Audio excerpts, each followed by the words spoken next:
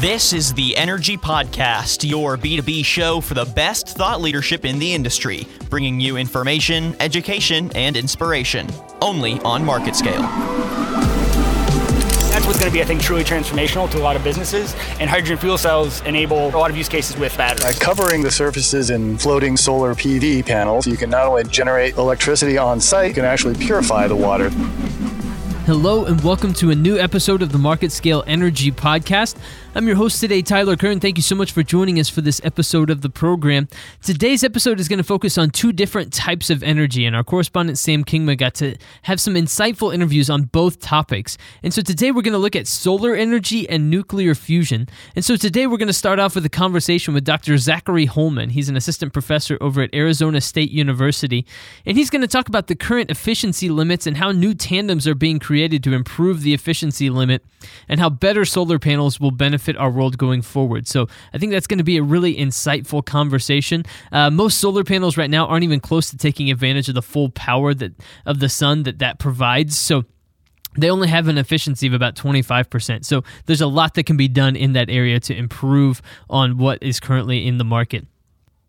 After that, he's going to talk to Dr. Lee Winfrey, Associate Professor of Nuclear Energy over at Penn State University, and she's going to join to discuss the increased interest in nuclear fusion and how 2019 is really shaping up to be a big year for that particular industry. She's going to talk about how fusion can output a ton of energy, as well as being very, very safe and a clean form of energy. But nuclear scientists really haven't been able to tap the full potential of fusion energy due to its insanely high heat requirements necessary to keep it running. So there are some challenges there to overcome for this safe and clean form of energy. We just have to unlock those challenges a little bit. So Dr. Lee Winfrey is going to join to talk about that today, coming up on the MarketScale Energy Podcast.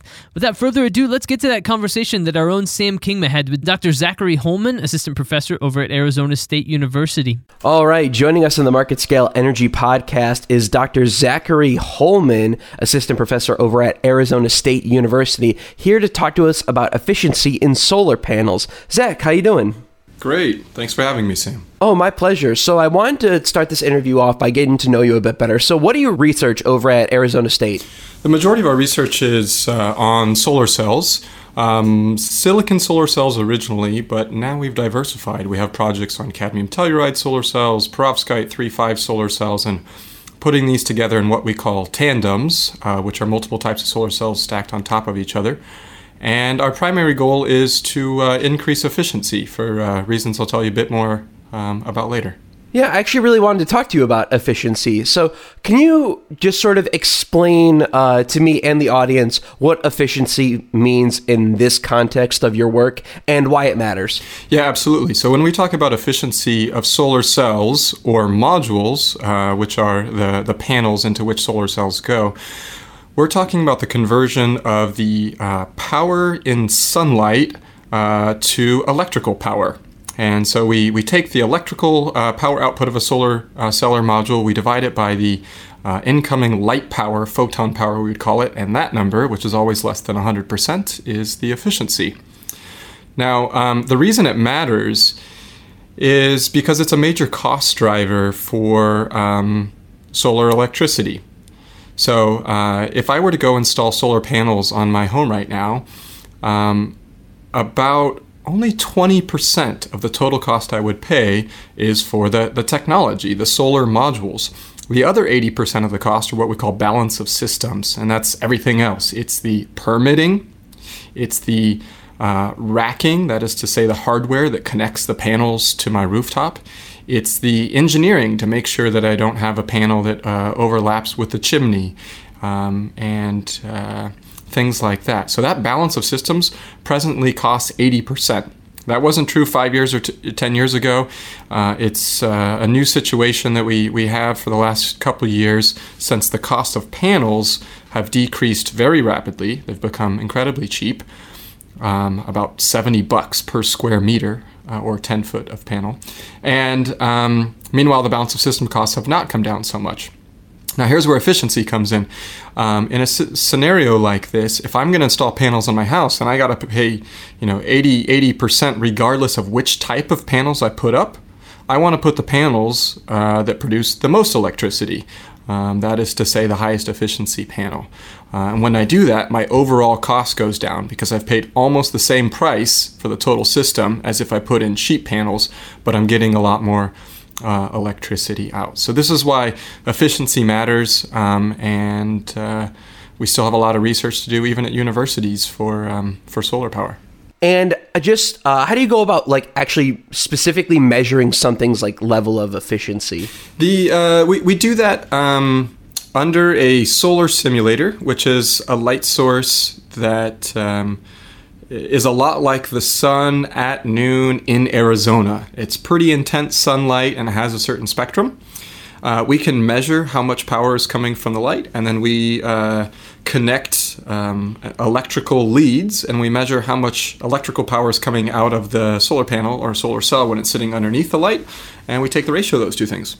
Now, switching gears a bit, why is silicon reaching its efficiency limit? Yeah, silicon, which is refined from sand, makes up 90% of the photovoltaics market, the solar market. So any panel that you see that's got that blue color, those are silicon. And that's been the workhorse of the PV industry for years and years, and will probably continue to be, at least for another decade. And it has a maximum theoretical efficiency of just under 30%. That is to say, we can only convert 30% of the power of the sun into electricity. And the reason is because silicon and all other semiconductors are best at converting just one wavelength or color of light. Meanwhile, our sun puts out all wavelengths of light, a broad spectrum. So if I were to shine the right color laser light at silicon, I could convert something like 50 or 60% of the power into electricity. But as long as I'm using our sun as my incoming energy source, power source, I'm limited to something like 30%. Now, the highest efficiency solar cell, that's silicon solar cell, that's ever been made is now at about 27% efficiency. So that difference, the remainder that we have left to squeak out between 27 and a bit less than 30 is pretty narrow.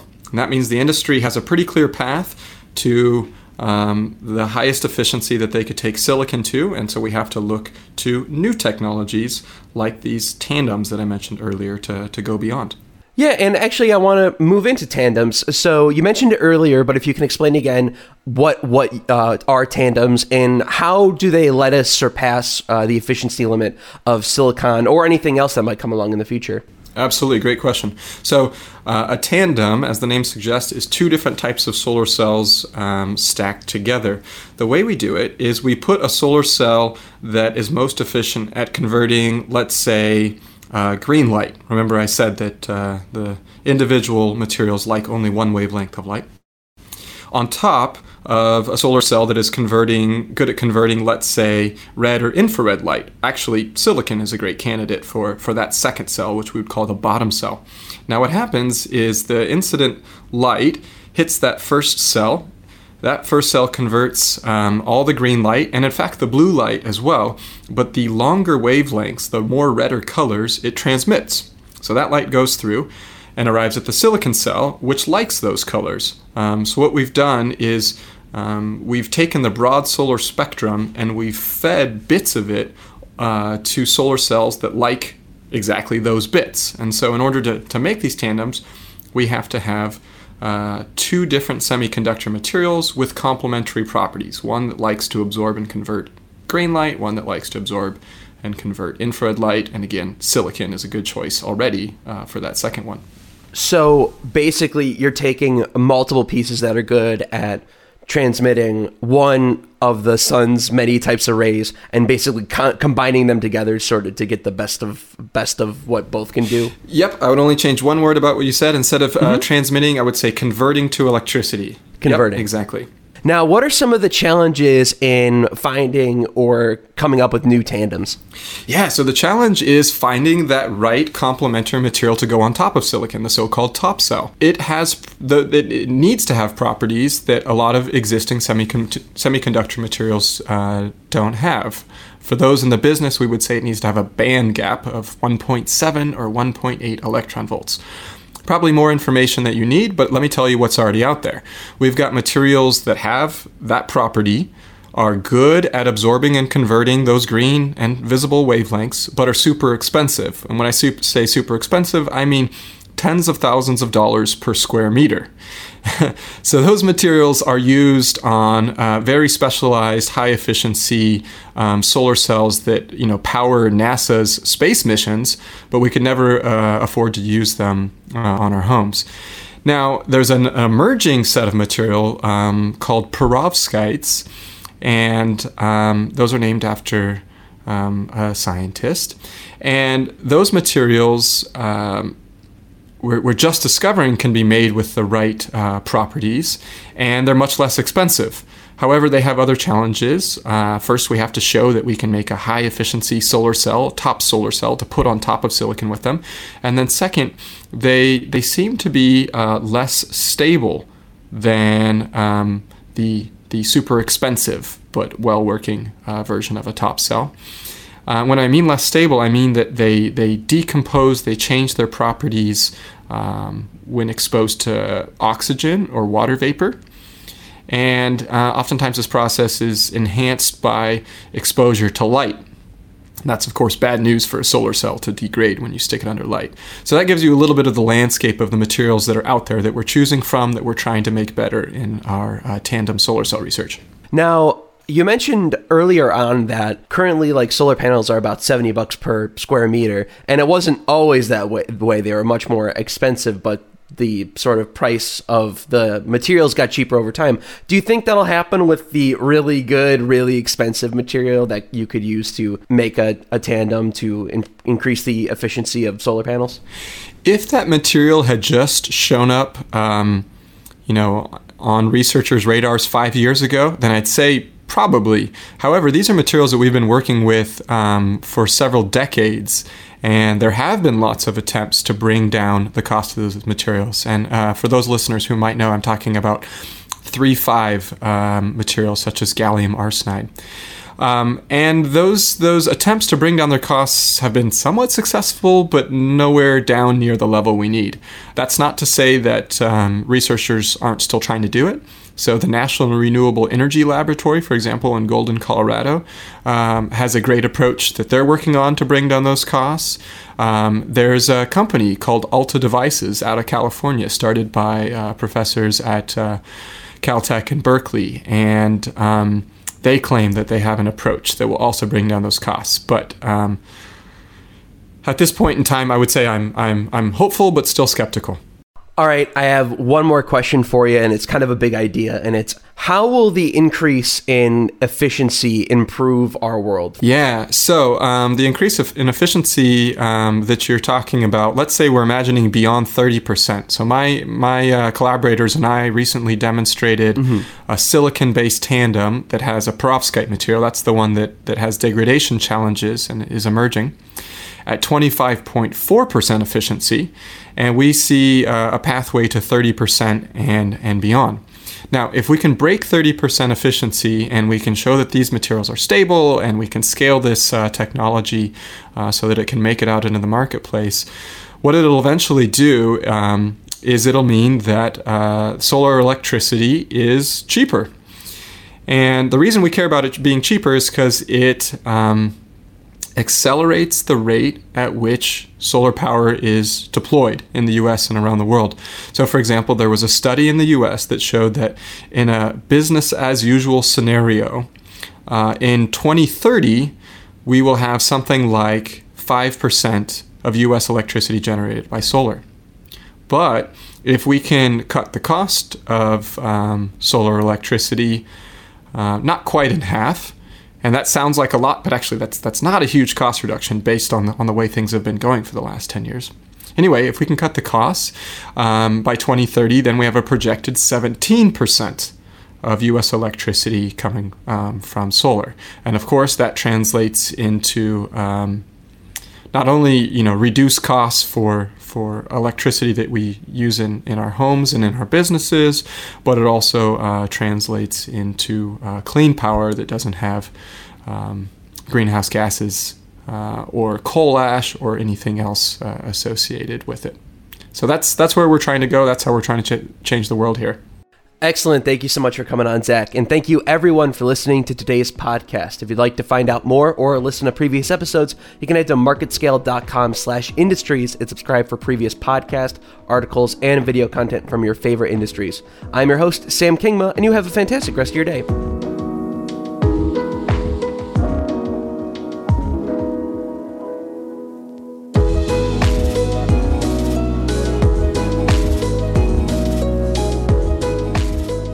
Thank you again to Dr. Zachary Holman, Assistant Professor at Arizona State University, for joining to talk about solar energy today and how we can more efficiently use that alternative source of clean power. Okay, coming up next is the conversation with Dr. Lee Winfrey. She's the Associate Professor of Nuclear Engineering at Penn State University, and she's going to join us to talk about the increased interest in nuclear fusion and how 2019 is teeing up to be a huge year for fusion and some of the concerns and challenges presented in this particular form of energy. So that is coming up next here on the MarketScale Energy Podcast.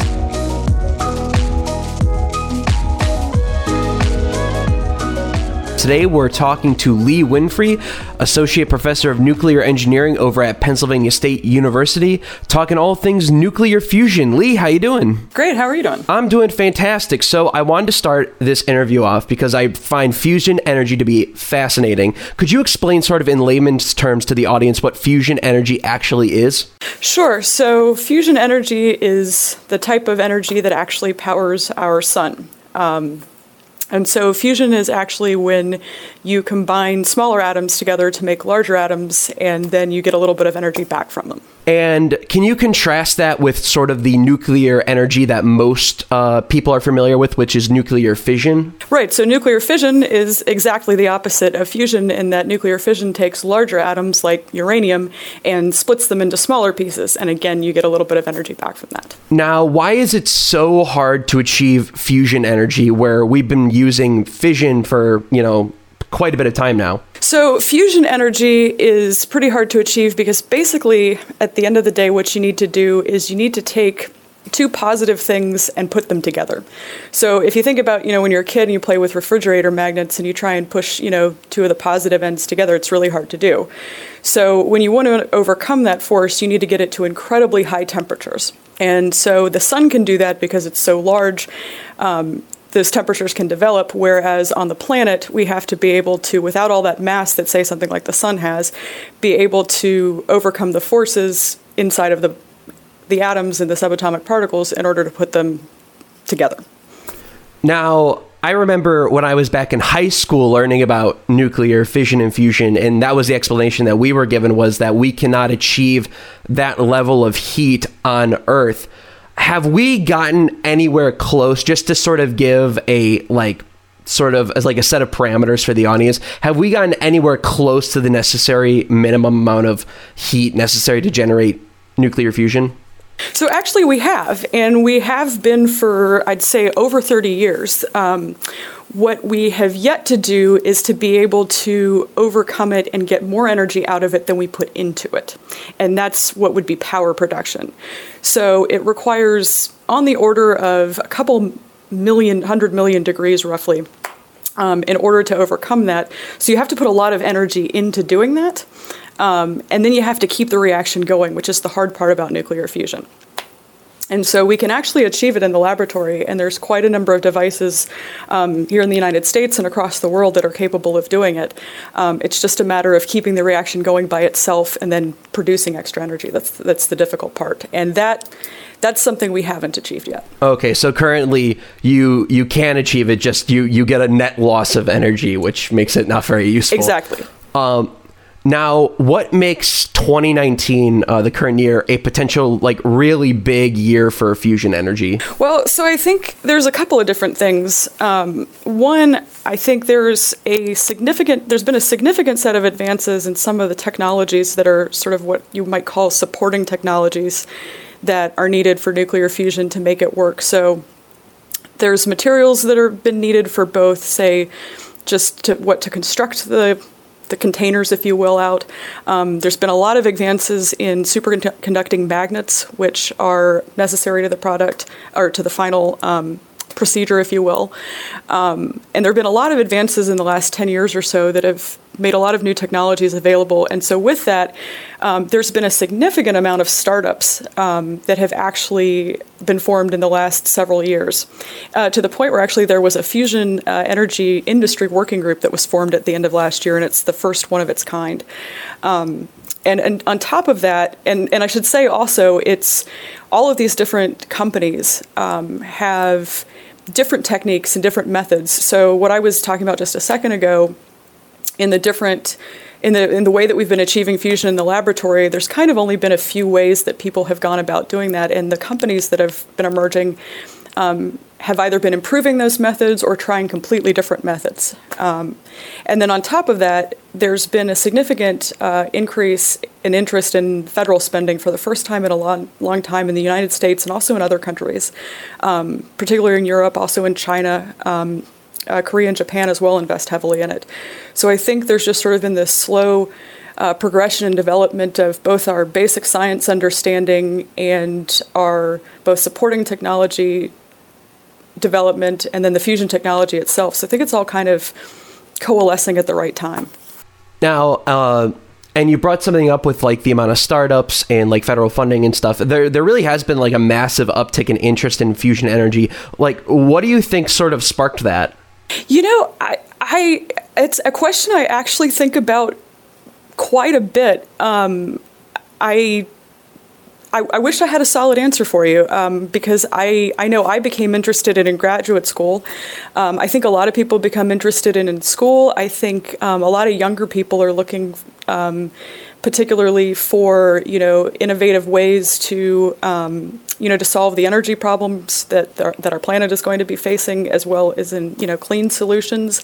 I also think there's also been a dedicated body of people working in fusion for 30, 40 years that have been plugging away at this problem and trying to bring others into the fold. So I think just seems to be, to me, so far as I can tell, it seems to be just something organic that seems to have happened. What are some of the benefits of using fusion energy? In terms of fusion, so one of the big things, or the biggest thing I would say, is it's, first of all, pretty much inherently safe. So one of the biggest challenges with fusion is actually to keep the reaction going. So I think most people would probably be familiar that one of the biggest safety concerns with fission is keeping the reaction from running away from you.